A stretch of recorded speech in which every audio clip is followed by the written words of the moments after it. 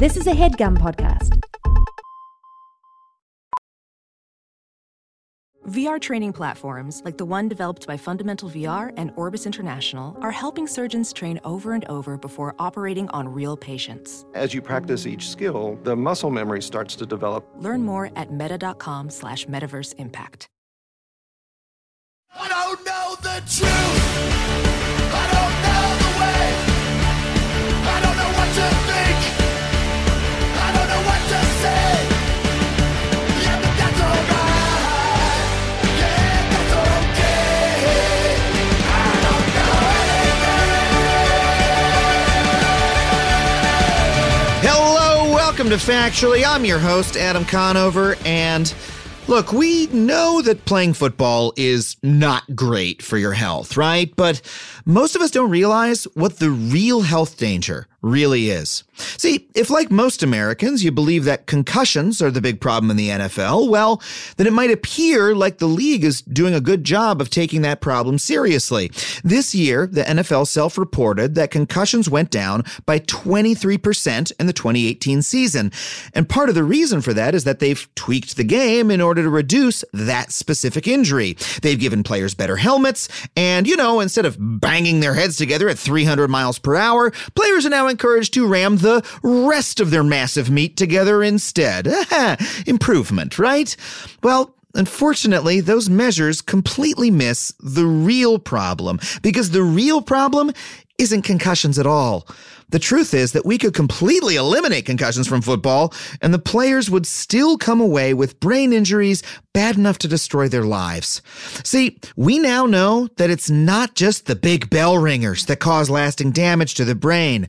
The small hits do as well. We're talking wrestling at the line of scrimmage, diving to catch a pass, and every single tackle. Every single one of those adds up. See, we assume that the skull protects the brain, right? That's how we normally think of it.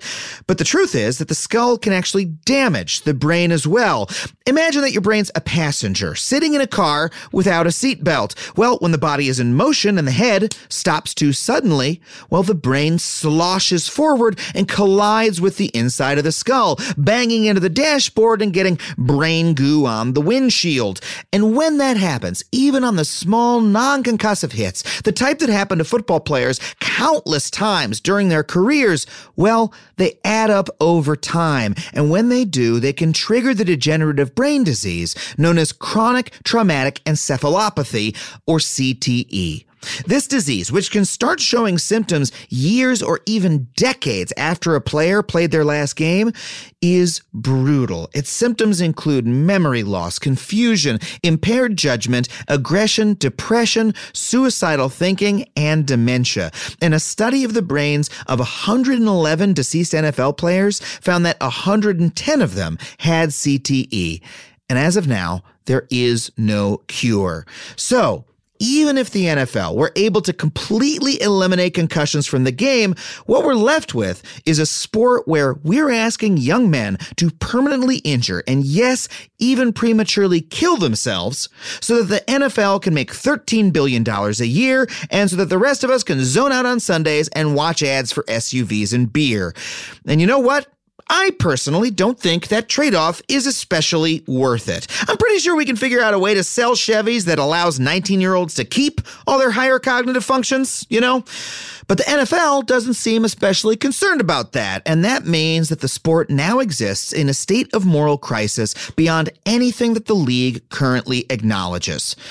Now, I do want to address one argument right off the bat. Some might be tempted to argue that NFL players get paid huge amounts of money, and so taking on the risk of CTE is a choice that they are making rationally. Now, I would argue that that is a bullshit attempt to deflect responsibility, because when someone has dedicated their whole life to developing a single skill with the encouragement of their parents, coaches, and school systems, and that's literally the only thing that they've ever done, then playing football is not a choice. It's their only option.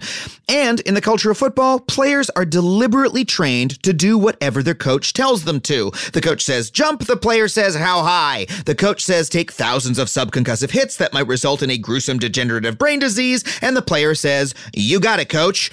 And that means that the people who are in charge of football, those coaches, those trainers, those owners, they bear some responsibility for protecting the football players that are under their charge. And that is a responsibility that so far they seem unwilling to take on. But look, hey, even if you disagree with that argument, you still need to consider the fact that a very, very small percentage of people who play football go on to play in the NFL and make those big bucks. Because for every one NFL player, there are hundreds, if not thousands, of college players who are playing for no pay. And in this country today, there are over 1 million adolescents playing high school football every year. And we now know that even just playing football in high school can do enough damage to cause CTE later in life. And this problem is even wider than that. It's not limited to football. There's evidence of CTE in hockey players, boxers, and military veterans. And that could be just the start. The science of CTE is still very young, but the disease has the potential to be a public health crisis. But since this field is so new, I wanted to make sure we get the best available information, which is why on the show today, we have Dr. Ann McKee. I could not be more excited to have her on the show. She is a pioneering neuropathologist who authored the study I referenced earlier that showed huge rates of CTE in deceased football players. There are few people on the planet who know as much about CTE as her. So if you have any doubt that this is the straight dope right out of the horse's mouth, do horses keep straight dope in their mouth? I guess for the purposes of this metaphor, they do. Put them aside. She is the expert on this issue. She's professor of neurology and pathology at Boston University School of Medicine and director of Boston University's CTE Center. Please welcome Dr. Ann McKee. Ann, thank you so much for coming on the show. Well, thank you for having me. So tell us just really basically, what is CTE? What people have heard this acronym, but what is it? So CTE is what we call a neurodegeneration of the brain. Over time, tau builds up. It's a protein in the brain that builds up, and it's toxic to nerve cells. So over time, it'll stop the normal functioning of nerve cells and even kill the nerve cell. And if enough nerve cells die or are affected, you start to lose your ability to think clearly or remember things. Sometimes it affects your behavior. You might become impulsive or irrational. Depression is common. Violent behaviors are common. And it tends to progress with time. So the longer you survive after these head injuries, the more severe it becomes. And how long have you been studying this condition? Well, I first started out in 2003, so that was 17 years ago. But then I really got started in 2008 when I started looking at the brains of football players, NFL players, and that's when the research really took off. I developed a brain bank, which is now the largest brain bank in the world studying this condition. Wow. I've looked at hundreds of cases, as young as 17, as old as 89. It's been an extraordinary journey. Wow. And oh man, I have so many questions just based off of that. First of all, a brain bank, that is a rather grisly sounding pair of words. What exactly is a brain bank? So a brain bank is, it's for people who want to contribute to science and who after death, whose families decide that they'll donate the brain of their loved one after death. And what we do is we harvest the brain. It can be anywhere in the U.S. and sometimes internationally. We have a team that'll go out, harvest the brain. It'll be shipped to our center, either by plane or sometimes by car. And then we dissect it and evaluate it. We store it in an optimal condition, and we make a diagnosis. We decide, we look at it very thoroughly and decide if there's anything wrong with the brain, if there was Alzheimer's disease or a stroke or an infection, or of course we look for CTE. And it's been an extraordinary part of our work because we have now over 800 brains in this brain bank. Wow. And who are the folks who decide to donate? Are these folks who maybe they're showing symptoms that might be related to one of these issues and they say, well, we should have this checked out, or et cetera? Well, you definitely get brains from individuals may say before they died that I think something's going on. If something happens to me, can you make sure that my brain is donated? Other times it's family members that say, he just didn't seem right. There's something that changed. We want to see if there's something going on. But it can be all sorts of things. We get brains from medical examiners, individuals who've died suddenly or accidentally, suicides, if the family finds out that we do this kind of work, they'll have their brains sent for that evaluation.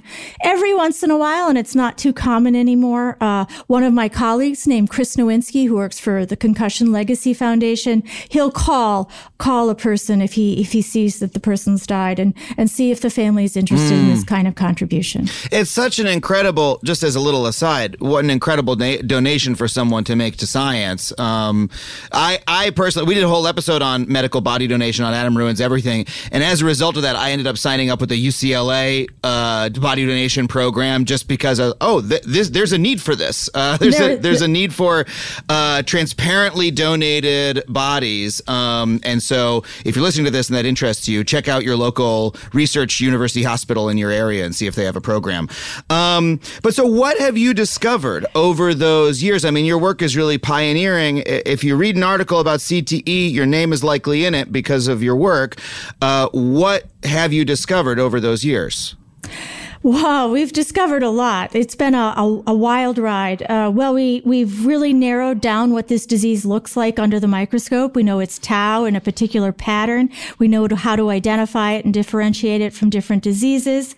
We're looking at the clinical symptoms. Those have been a little bit more difficult to narrow down in terms of what are specific symptoms for CTE.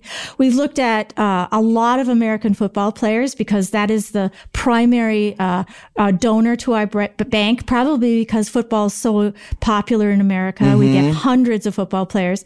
What I think has been extraordinary is that, we started out looking at professional players, NFL players, but it's really trickled down. I mean, now we just get hundreds of cases of college players. We sometimes get high school players.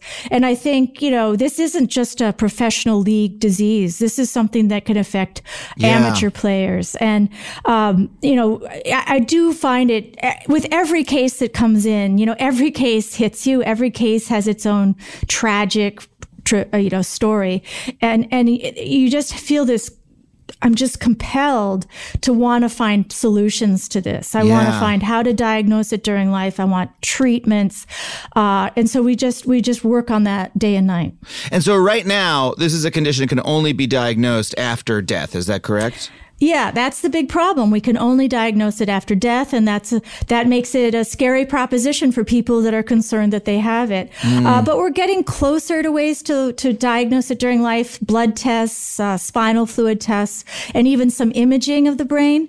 And I think there's been, for me, I started out in Alzheimer's disease. Science moves very slowly, but this disease now, it's been on the radar, let's say, 12 years, I think, on the radar, maybe only 7 or 5 for most people. We've made a lot of progress in a very short time. I feel really optimistic that in the next 5 years, we'll make dramatic breakthroughs in this disease. And it would be an enormous breakthrough if you could identify it, if you could diagnose it during life. Although that would be huge. Yeah.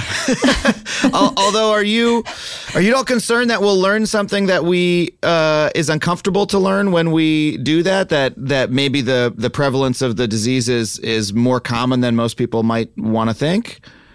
Well, I think everything we've learned has been uncomfortable for people. I mean, nobody wanted this to happen. I started out as a huge football fan. I just adored the Green Bay Packers. I grew up right around Green Bay. So the Green Bay Packers were my team. I followed Brett Favre like a crazy person before all this started. And so I do understand how important football is to people. Yeah. This has been bad news all around, right? Because we like our Sunday afternoons and getting away from work and just relaxing with our team. It's been fun. And this has been really uncomfortable and inconvenient. But the only way we're going to help these players and make sure this doesn't happen in the future is by facing the truth. And so that's what I've been trying to do. Just tell the truth, the pure, naked truth, and just let let it lead to what it leads. Yeah, and thank you for doing that, because the alternative is, even though it's uncomfortable to learn this thing, the alternative is folks suffering in silence or not knowing why they're suffering, or you know, I mean, if we're going to treat this condition at all or cure it in any way, like first we have to know what causes it and how prevalent it is and what it is. Exactly. If we put our heads in the sand, it's not going away. It's just going to affect more people. And I understand that, you can, if you decide to become a professional player, you can make a decision about that, a learned decision as an adult.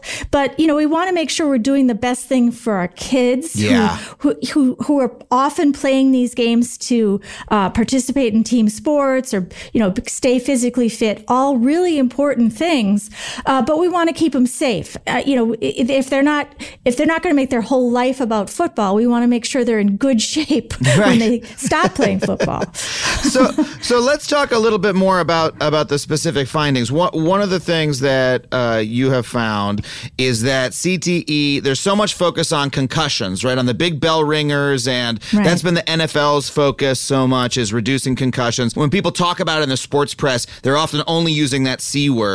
But what you found, correct me if I'm wrong, or I'm just putting in my own words, that even those small little collisions build up over time, just the routine, tackling dummy, the body is running forward and it suddenly stops.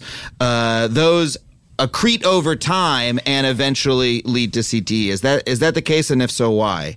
That is the case. It's the little dings, the little hits. We call them subconcussions because they don't even cause symptoms.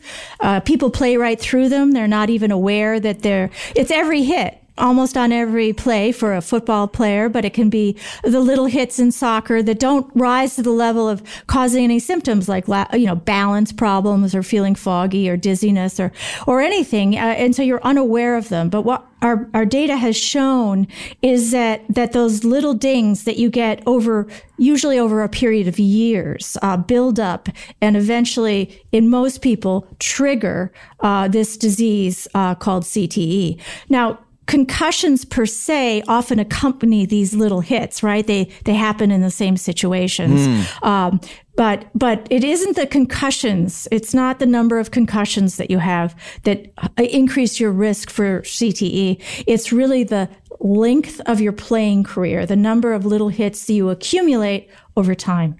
Wow. And so these are hits that the player could feel completely fine after, like in the course of practice or a game, completely routine, like nothing's gone wrong. This is how the game is supposed to be played. Yet what invisibly under the surface, this sort of irreparable damage is being done? Yeah, it's sort of a gradual wear and tear breakdown to the nervous system. I mean, the brain is a delicate structure. The nerves are very delicate. They have a very fine internal skeleton, and actually, that internal skeleton is what contains tau. And over time, with damage, with the high velocity hits, usually almost a whiplash injury, forward and backward and rotationally, that stretches and tears the nerve cells. And that's what causes this damage to develop over time. Our work has shown that if you play football for 4.5 years, you're 10 times less likely to get CTE than if you play longer. And if you play 14.5 years, you're 10 times more likely to get it than if you play less. It's something like for every 2.6 years, your risk for developing CTE doubles. So that it really tells you that it's those little things that you're really not even paying attention to that are heightening your risk over time. And is this like, when you use the word trigger, is CTE, is this a condition that you get or you don't get? Is it a binary, or is it like a gradient? Like if I play, a year of football, am I degrading by a certain percentage? Does that make sense? Yeah, no, totally. I mean, well, clearly some people don't get it. I mean, we'll have two individuals that played the same amount of time, same position, same sport, and we'll have one one person with CTE and one person without it. So we think there are other factors like genetics and maybe other exposures that contribute to the risk. But generally, if you get CTE, it tends to be a progressive disease. So it's more binary. Okay. But in some people, it progresses very slowly. It can be very indolent. They don't really develop too many symptoms until much later in life.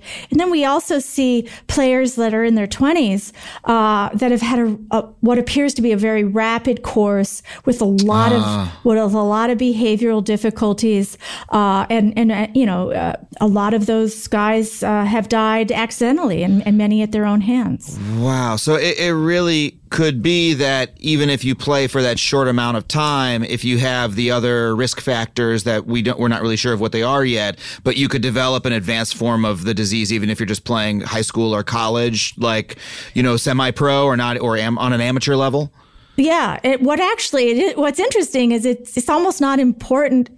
I'm sure it'll be important, but it's not as important what level you play. What's more important is how long you play. And sometimes we have people that have played youth football for 10 years and then they get a 15-year exposure even though they never went much past high school. So that 15-year exposure, even though they weren't even playing at what we would call high levels, is still a significant risk. Because they start as a young kid and then they're just playing through primary and secondary school. They're not even playing in college and they have that much exposure. Right. Wow. And so that's why some of the push has been to get people to play tackle later, because at the very least their length of exposure, the cumulative hits, the number of little hits, it's estimated to be about 1,000 a year. That varies, 800, 1,200, but it's a lot of hits per year, even in the youth level leagues, even those little kids. And over time, that translates to 10,000, 15,000 hits. And when you're talking about NFL players who are playing for much longer than that, I have here, and you can correct me if I'm wrong, that in your brain bank, you found that 110 out of 111 brains that you studied of NFL players develop CTE. Do I have that right? You do have that right. Now, that's with the caveat that this is a brain bank population. That doesn't mean that 99% of NFL players are going to develop this disease. Yeah, that's what I wanted to ask. That means that in this particular population, which is enriched in people that are suspected to have CTE, right? Because the family wouldn't have gone to the trouble of donating the brain unless they had some concerns. That's a bias that exists in all brain banks. But there's been studies since that 2017 paper of ours, and they've looked at the number of NFL players that died in that same 8-year period. And if we assume that we got every single brain from every single former NFL player that had CTE, then the risk is about 9.6%. So about 10% of NFL players. Personally, I think that's a high risk. That's the lowest it can possibly be. And then if you assume the much more likely scenario that we only got, say, 20% of the cases of CTE that died during that same period, or 10% of the cases, the risk for CTE in the NFL population rises to something like 80, even 90%. So it's a significant percentage, no matter how much selection bias is in our brain bank. Right, because you have 111 brains. There's only so many NFL players, and so the minimum is that, hey, this is a lot of NFL players who have this. We're not talking about there's a million NFL players walking around, like. Right, I think it's something like 20,000 current and former NFL players. So and it was about 1,300 died in that period. We got 111. So that's where the math comes. But this is why it's so important to be able to find a way to diagnose it in life, because then we could actually get a measure of how many current or former NFL players have this condition. Yeah, absolutely. And the other thing is, I started with other neurodegenerative diseases. I started with Alzheimer's disease. I started with Parkinson's. To me, the other beauty of this disease, which is almost separate from this disease, is that I think by understanding how this disease occurs after trauma, it'll really give us a leg up to study these diseases that appear to occur spontaneously with aging. Like Alzheimer's disease, the most common is that it just pops up in an aging person. But I think if we can translate what happens in CTE to other diseases like Alzheimer's, we may actually be able to make a real dent in treating those diseases as well. That would be, because those are diseases that we don't know the causes of them. So if we can get a little bit closer to that, that would be enormous. They're what we call sporadic, at least most of the cases of them. And so, maybe something that we learn after trauma will translate to being able to treat these other diseases. Yeah. So there's a lot of reasons to study this. But I'd have to say from my personal standpoint, I just don't want to see another guy come into my brain bank with this condition. It's a horrible thing. Yeah. And just talk a little bit. I don't want to, belabor the point, but talk a little bit about the result of this condition or what this means for folks who have it. Like, what are the symptoms that folks experience? Well, it's interesting because in like the early stages or when people, the younger guys that it's mostly been guys. There's been a couple of cases of women in the literature. We don't have many women's brains coming in, so this is a plug for brain donations for women because we know it happens in women. We just haven't had the opportunity. And there are to women see it. contact sports. I mean, Megan Rapinoe, if you're listening, consider right. And we've had some buy-in from a lot of prominent female soccer players too, that are pledging to donate their brain, like Brandi Chastain and others. So we need to know what's happening in women. But what happens in some guys that we've studied, and we've studied a lot, notable examples, people like Aaron Hernandez. We studied that brain. And, we know that he had a very difficult life. And how much CTE contributed to that life is an unknown. But I'm sure on some level it contributed. What we see in these guys, if they present early in life with symptoms, is sort of impulsivity, poor judgment, often depression, volatility, aggression, often violent behaviors. And one of the things that I think is most difficult is this, they can't control it. So they may feel very remorseful after they do something particularly violent or aggressive, but in the moment, it just comes over them and they can't control it. So they have this lack of control of their brain. And then they can feel foggy. They can't remember things. They might lose things. Memory disturbances, those tend to come on a little bit later, but they can all be very, very devastating for the person. Yeah. And man, hearing about that makes so many things fall into place. I mean, I was just thinking about a few years ago, there were a whole bunch of television shows about O.J. Simpson, about those cases.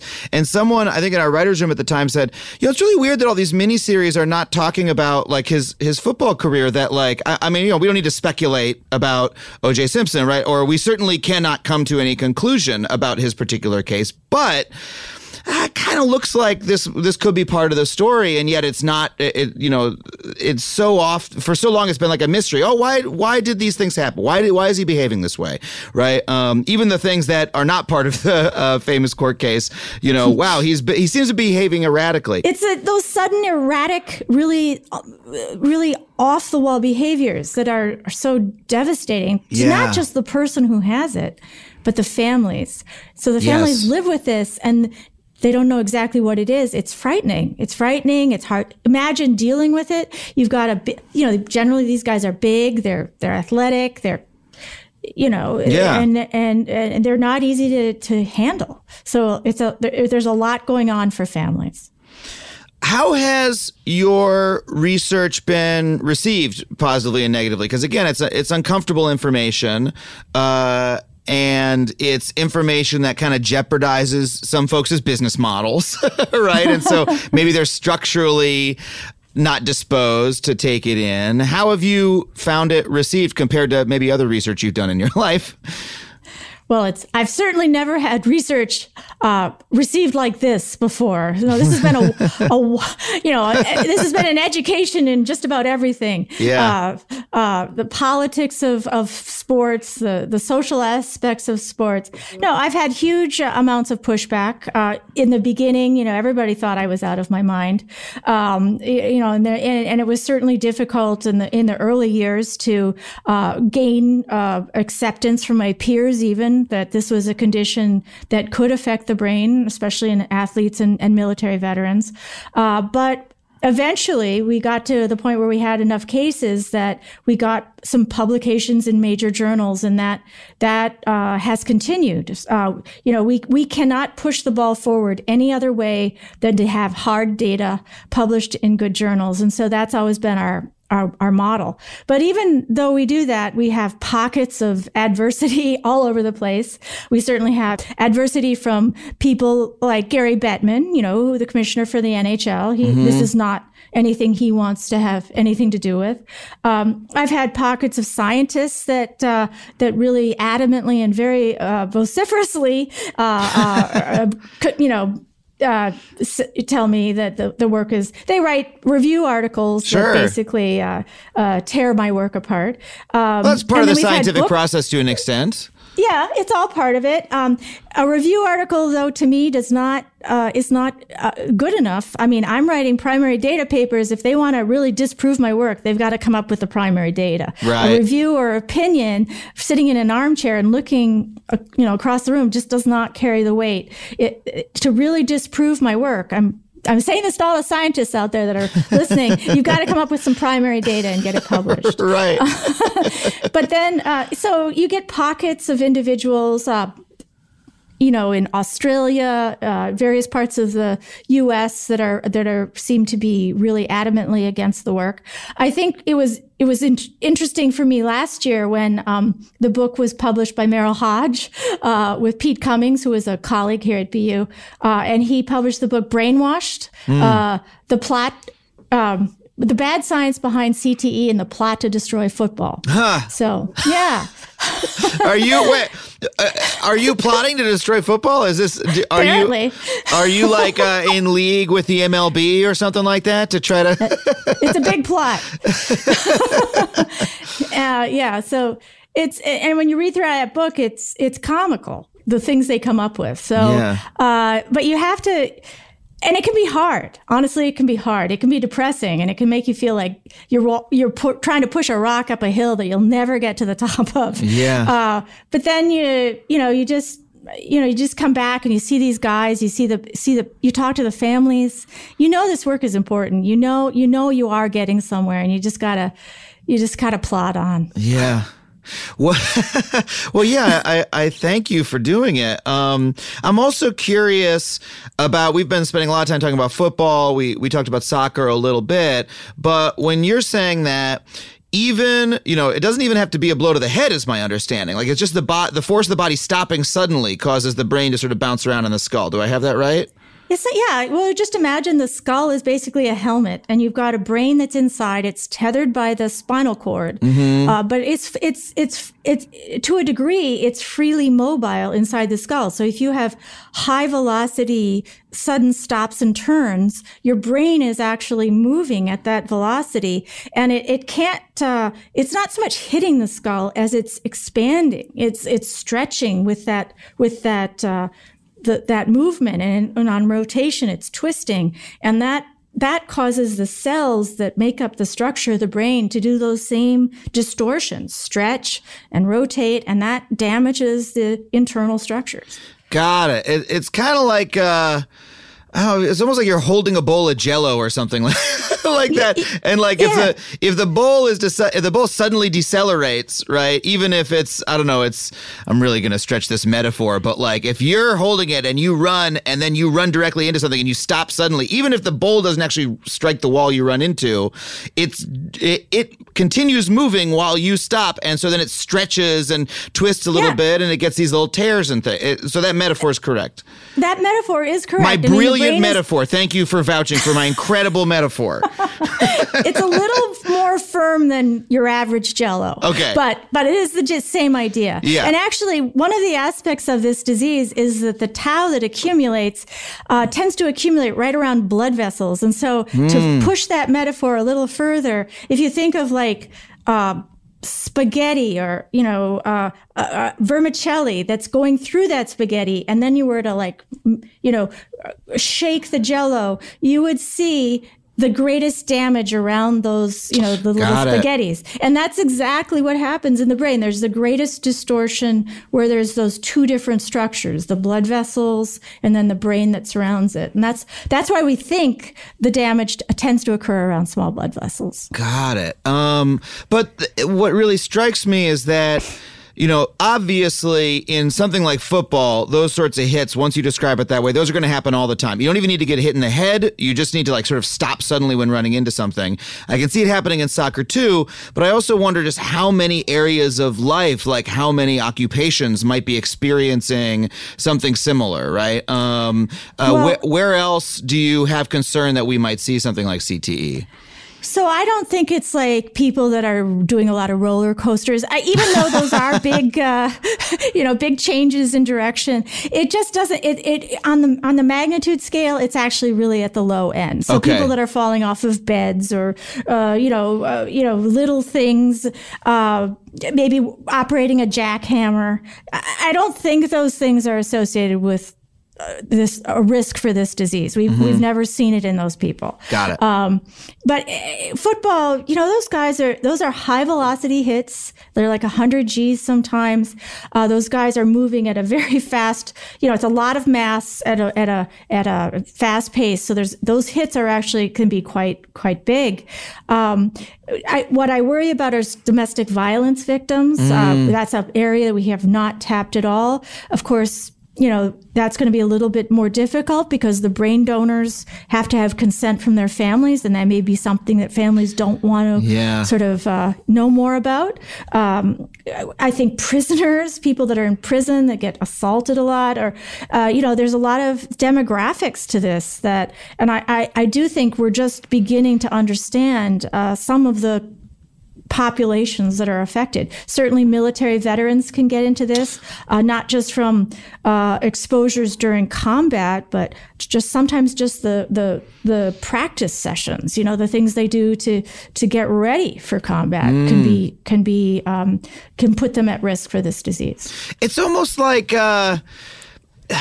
in a way, it almost reminds me of repetitive stress injuries in a way that, like when I was a keyboard monkey, right, doing like coding, I had to take steps to make sure I didn't inflame the tendons in my wrists, right? Because I was doing the same thing over and over again. And so it's really these worlds where your repetitive stress is you running into something at a high speed, right? Or just having your body or your head stop in that way over and over again. Is that a way to think about it? That's just this, we should be aware in those situations that that's something that could arise. Yeah, absolutely. That's how you should think about it. And the really curious thing about the brain is it has no pain receptors in it. So you don't feel pain with these injuries. You feel pain in the skin on the top of your head, and there's some pain fibers around some vessels, particularly in the coverings of the brain. But the brain per se, this damage does not cause pain. So there's a lack of awareness that you're even damaging the brain. What's so strange about that, and I know this is not your field, but what's so there's maybe a little bit off, but I get headaches though. I feel pain in my brain. So so that makes me wonder, well, okay, yeah, good point. There's no pain receptors in the brain. So what the hell is a headache? Yeah, well, good point. But a lot of headaches are vascular or vessel related, and certainly there are a lot of vessels on the top of the brain and near the brain that may feel like it's in your brain. And there's sinus congestion and different things. And just some inflammatory conditions can cause headaches. Even though I said they're mostly painless, of course, people do get even after concussion, you get headaches. So there is some pain. It's but there's no sort of pressure or that, like that type of pain doesn't register. Yeah, it doesn't register at the moment. Like when you're getting the hit, you feel a little fuzzy or something, but you don't really feel pain. Yeah. And you don't see blood. So you just think, oh, it's just, I'll shake it off. I'll be fine. Right. Walk it off culture. Right. Yeah. Right. The comedian Gary Gulman. I don't know if you've ever seen him. He actually performed quite a lot in Boston, where you are. But I never get out. Oh, you know. Well, go see some live comedy after you spent a long day in the brain bank. Comedian Gary Gulman put a very, very funny special about where he talked about being a football player in high school and about how he described, back then when he was, he's in his I think early 50s now. They'd be like, "Oh, Gulman got his bell rung," right? And it was just like a fun thing. Like he felt kind of fuzzy, and they're like, "Oh, he got his bell rung. Okay, go walk around and come on back." And it was treated very lightly. And he's like, how fucked up is that now, based on what we know now? But it's a very funny bit. But I'm sure. I actually, when I first started this work, I remember going into a Dunkin' Donuts with my daughter who was in high school. And there was a group of boys outside the Dunkin' Donuts selling raffle tickets or something to the football game. And I just went up and I said, "Oh, how many guys have had concussions?" And they were like, I've had so many. And then there was like slapping, I had 7. Oh, I lost consciousness. It was like a contest. Yeah. And I understand why you do that, like with comics. I bombed here, I bombed, like the bad things that happen, you want to turn them into a fun rite of passage. That's how you get through it. But if you're not aware that that's going to cause a degenerative brain disease, it's a little dark. Why do you think it took so long for us to reach an understanding of this? I mean, when like boxers, for example, I'm sure boxers must be an example of people who come down with this. And there was a phrase, punch drunk is like a phrase that's existed for, got to be 100 years now. Oh yeah, he's punch drunk. He got punched in the face too much, and now he's always sort of talks like he's drunk. That's like, if you're a doctor and you're hearing the phrase punch drunk, you're probably putting 2 and 2 together about like something's going wrong in the brain here, right? Yet it isn't until, the last 10 years, as you say, that we're really treating this medically. Why do you think that is? Okay, I'll tell you why. I think, first of all, boxing, you see the punches coming to the head. They get, bloody noses, bloody ears. It's not a stretch to think that they might be getting some brain damage. You can just see the head getting impacted. Yes. But I know from being a football fan, and even at the time being a neuropathologist, with those helmets, they look like they're invincible. They don't, they're tackled, but they don't act like anything's wrong. They jump right up. They pop up. They jump right up. They know the next play. They're not confused. There's no blood. They don't say, "Oh, my head hurts. I need to get off the field." So there was just this group, we all just got, I think, mesmerized by the game and thinking that it was just like video games. They could just get knocked over and then pop right back up with nothing else happening. And so when I saw my first football player, which is John Grimsley, at the time, an enormous football fan. I mean, I used to listen to the radio just to get Brett Favre's interviews after the game. I was stunned to see this happening to his brain. And I knew it looked just like boxers that I'd already looked at. And it was stunning to me. It was, complete revelation. Are you still that big of a football fan? No. I mean, it's gotta be hard to be doing that work and then go root for the Packers in the evening. It was gradual over time. It has so many different connotations now when I see those guys go down or something happens. And believe me, it's a violent game, even for the knees and then, the head, shoulders. So it just has different vibe for me now. Yeah. Well, I have so many more questions for you, but we got to take a short break. We'll be right back with more Ann McKee.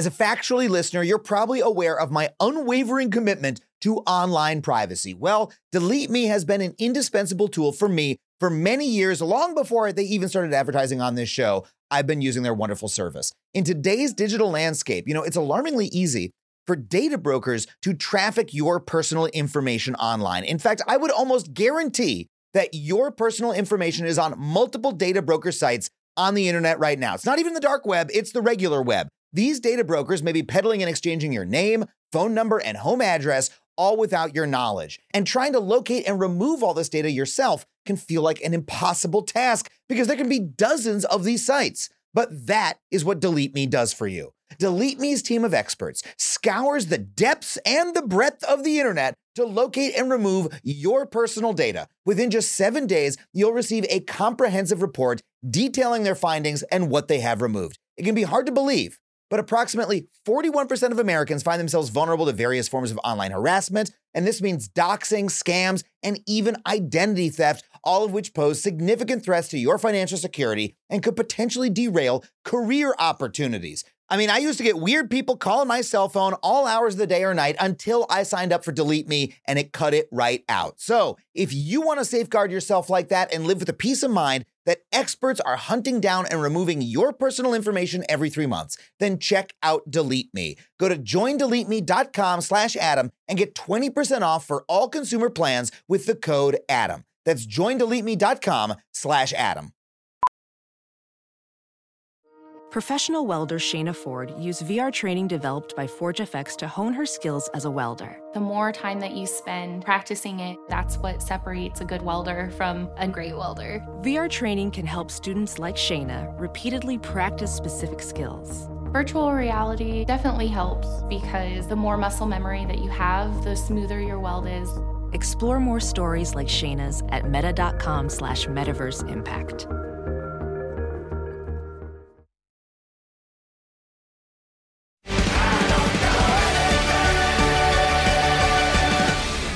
All right, we're back with him, McKee.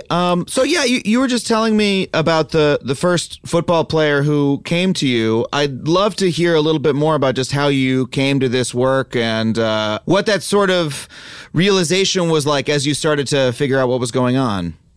Well, sure. So, it's sort of philosophical to begin with. I never actually thought I'd be a neuropathologist. I didn't wake up when I was 7 and say, oh, I want to look at brains for a living. So it was just something that happened gradually. I wanted to be a doctor. I was a general internist, and then I got really interested in the brain. And then I always wanted to solve the puzzle. Like, why is the person acting like this? And the closest you can get to the truth is by examining the brain and seeing what's going on. And that was puzzle or problem solving for me. I would understand then why the person couldn't remember things or why they couldn't move their arm or something like that. And so that became, it was actually just a fascination that I had with the brain. I studied Alzheimer's disease for many years. And then one day I had the opportunity to look at a boxer, and it was really the surprise. I'd been very obsessively looking at tau because, you develop your little interests, and that was clearly my interest was tau protein. I'd studied it in many different diseases. There are many diseases that have abnormal tau protein. And when I saw the brain of this boxer, I'd never seen anything like it. It's like if you studied birds and all of a sudden after 20 years, you saw this species you'd never seen before. Wow. It's very exciting. It's devastating for the person, but exciting on a scientific level. So I was really interested because I'd never seen anything that surrounded blood vessels, that affected certain parts of the brain. I became really interested in learning more about what happened to boxers. And then it was actually about 5 years later that I'm going to say preparation meets opportunity. And that's when I met Chris Nowinski quite coincidentally, and also came to know Bob Cantu, both of whom asked me if I'd be interested in looking up the brains of football players, because that was something they were interested in.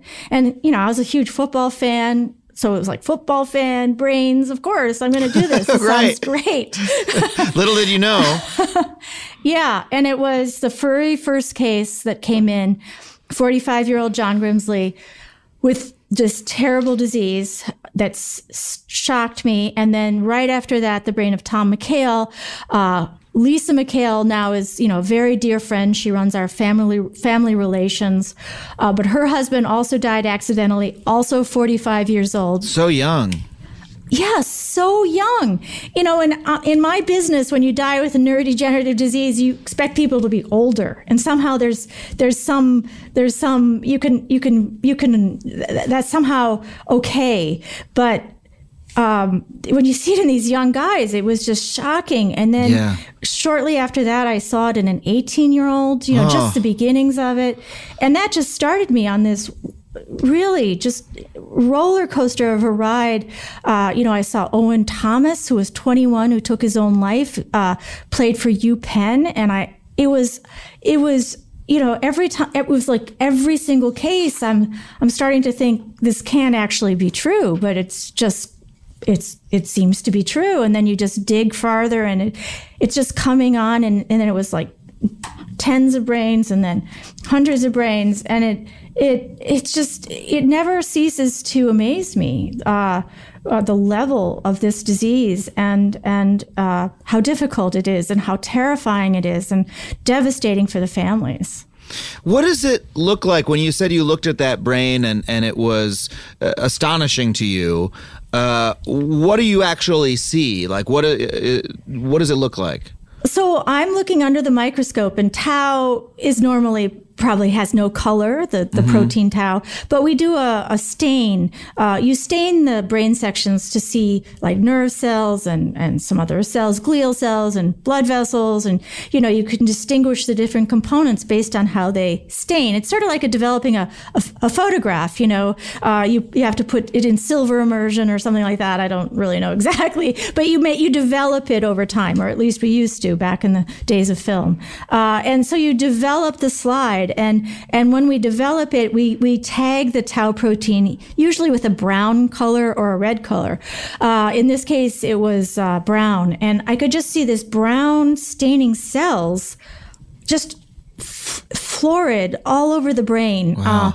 And they were just doing all these peculiar things. You see them in circles and patches, and there are parts of the brain that are affected in diseases, but in this disease, it was like they were flooded with this tau, and parts like the mammillary bodies that usually don't get that much damage, and the thalamus was just ruined, and parts of the brainstem and cerebellum even, if you're into this, right, you have to be into it. It's just extraordinary. It's like you're on a journey and you just keep pushing a door and you just see more and more and you just can't seem to find the end of this incredible maze that's just appeared before you. There's a lot to microscopy that's like astronomy, I think. It's like you're in a different universe. You're in the universe of the brain cells.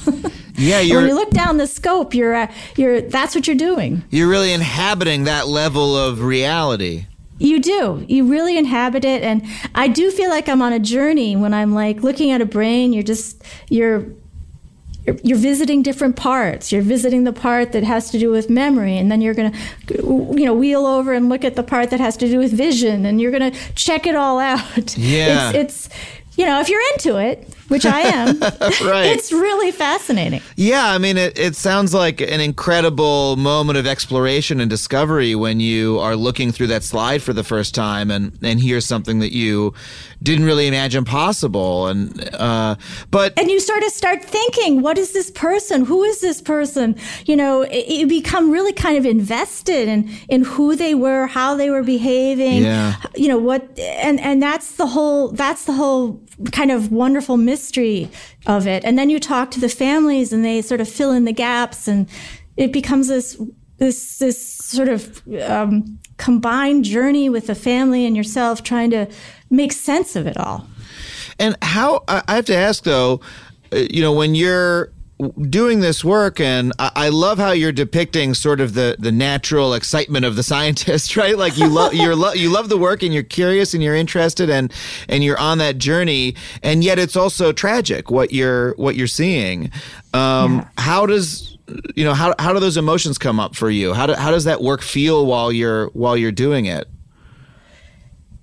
This is a really intriguing question, because on one level it's exciting, right? It's exciting. It's a new adventure. It's a new perception. It's a new discovery. And then on the other hand, it's talking to the family, and they make it about a person, and you start to understand this very private life that this person had, and their difficulties, and their, maybe their behavioral changes, and their mood, and their volatility. And then you just get so invested in, and for me, it's actually quite fulfilling, because, I started out as a clinical doctor. I sort of gave that up to look at the brain, and now it's my way of reconnecting. And I can't make their world, the family's world, better, but at least I can help them understand and come to closure. And I like being on that journey with them. I feel close to them. I feel very grateful that I'm in that position that I'm in. That's amazing. That's a really singular experience. Thank you for sharing it. I do a very nitty-gritty scientific question came up to me while you were talking. The tau protein that you're talking about. What causes it to arise, or what are your theories on that level? And do you have any idea of how you're describing the tau protein sort of like distributed through this brain in a really astonishing way?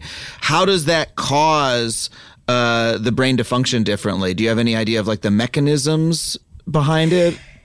Well, we think that, the tau protein is a normal protein we call it the cytoskeleton, or the skeleton of the cell. So it actually helps the cell maintain its shape, just like our skeleton inside our body maintains our shape. It also helps function. There's a lot of transport of nutrients and other things along the nerve cells. So you have the cell body, which is like the business, and then you have all these tiny branches and processes that you've got to keep nourishing so they don't deteriorate. And what we think happens is the tau starts building up in the nerve cell, and it starts interfering with that transport, that nourishment of especially the distal parts of the cell, the parts that maintain the connections with other cells. So we start losing our connections and our communication between cells. And, we have trillions of cells and even more connections between cells. So you have to accumulate enough damage to start seeing some actual difficulties, and that's why it probably takes such a long time for this to manifest in a lot of people. It requires toxicity to a lot of cells, a lot of their connections, to get to the point where you can't do something as well as you used to be able to do it. This puts me in mind of a question that I wrestled with many years ago. I was a philosophy major in college. I wrote my senior thesis on philosophy of mind, right? And the question of how is the mind identified with the brain, right? And that's a really interesting question. Yeah. It's, the philosophical angle is like, it feels like something to be a person, and how is that connected to the physical object of the brain, right? Yeah. And it's such a mystery. And when you're in that position where you're looking at, the brain through slides, and you're looking at the really root biology of it, and then you're talking with the person's family, or maybe you even spoke with the person before they passed away, and you're really having that intimate connection with the person that they are as well. I'm really curious about what your perspective is on that question of how is the self or the conscious mind connected with the brain? Well, I think that's one of the mysteries of life. Yeah. I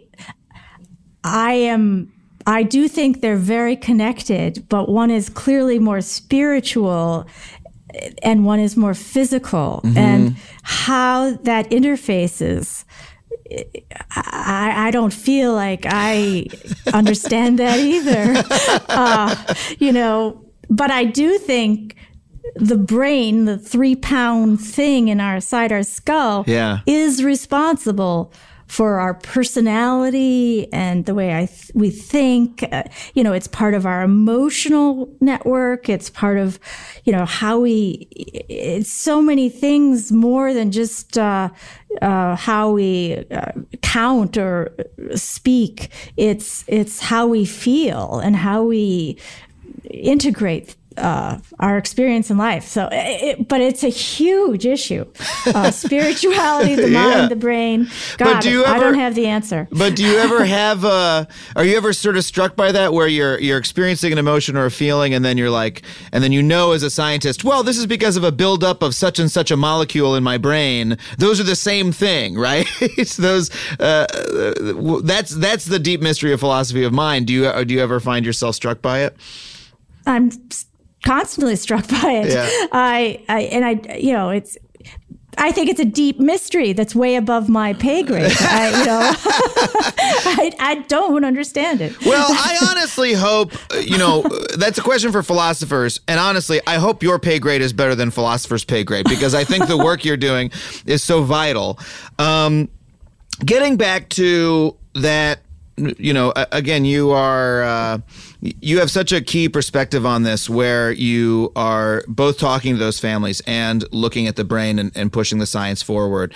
I don't want to ask you to, come up with policy answers or anything like that about sports or about youth sports. I know that's not what you do, but I'm curious if you feel that the institutions around our sports, the NFL, the NCAA, which comes up much less often in this conversation and should come up more often, I think, high school sports, football culture in general, if they've responded in, how do you feel about how they've responded, about the measures that they've taken, about their institutional response to this issue or the culture? Have you been optimistic about it? Have you been disappointed? Very curious about that.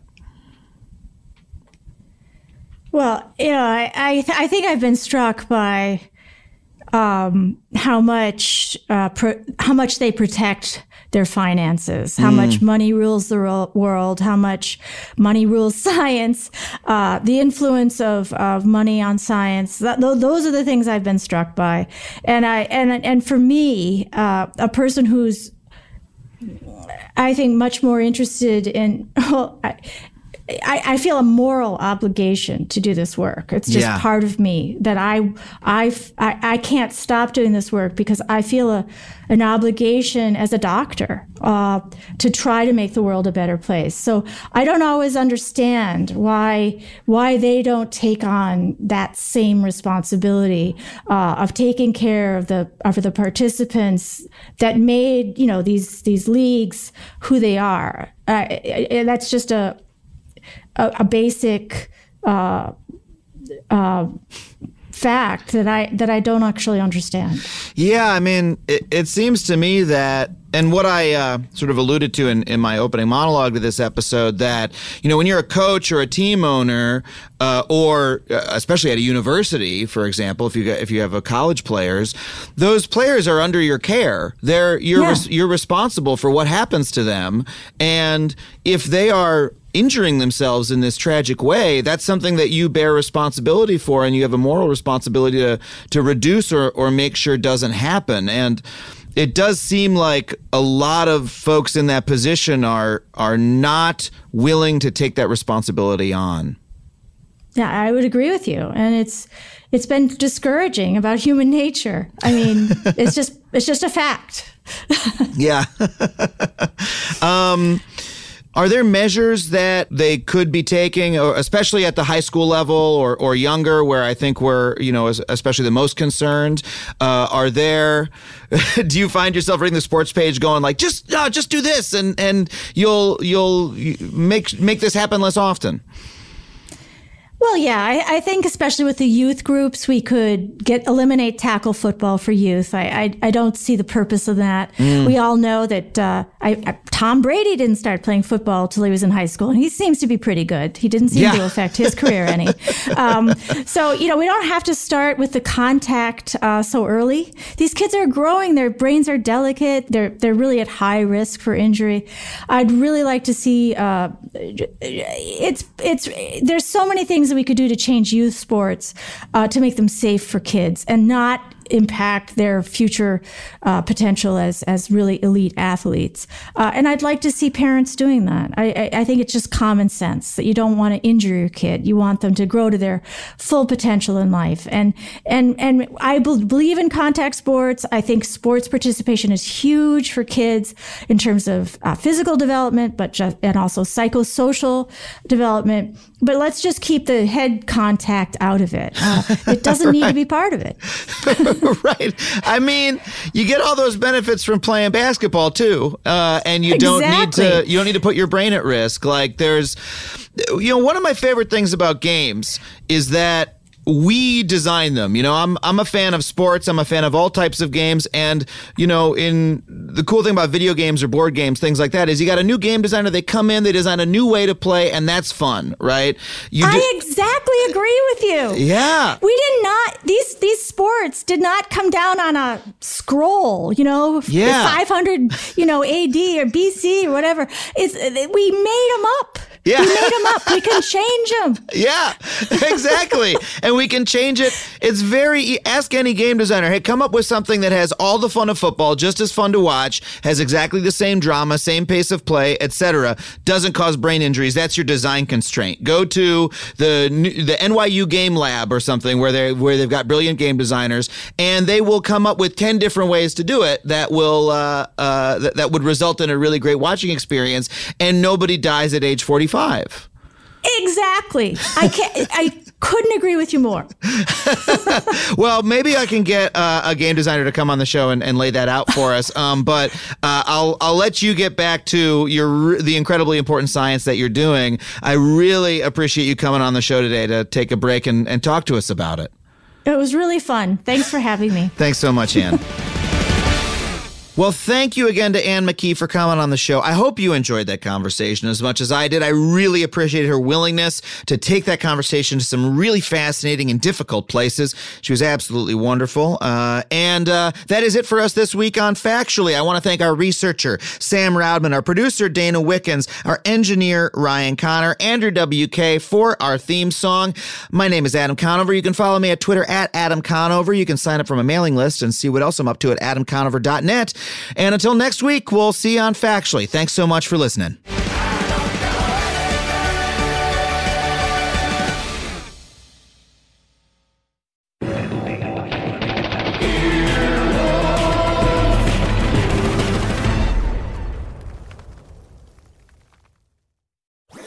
That was a HeadGum podcast.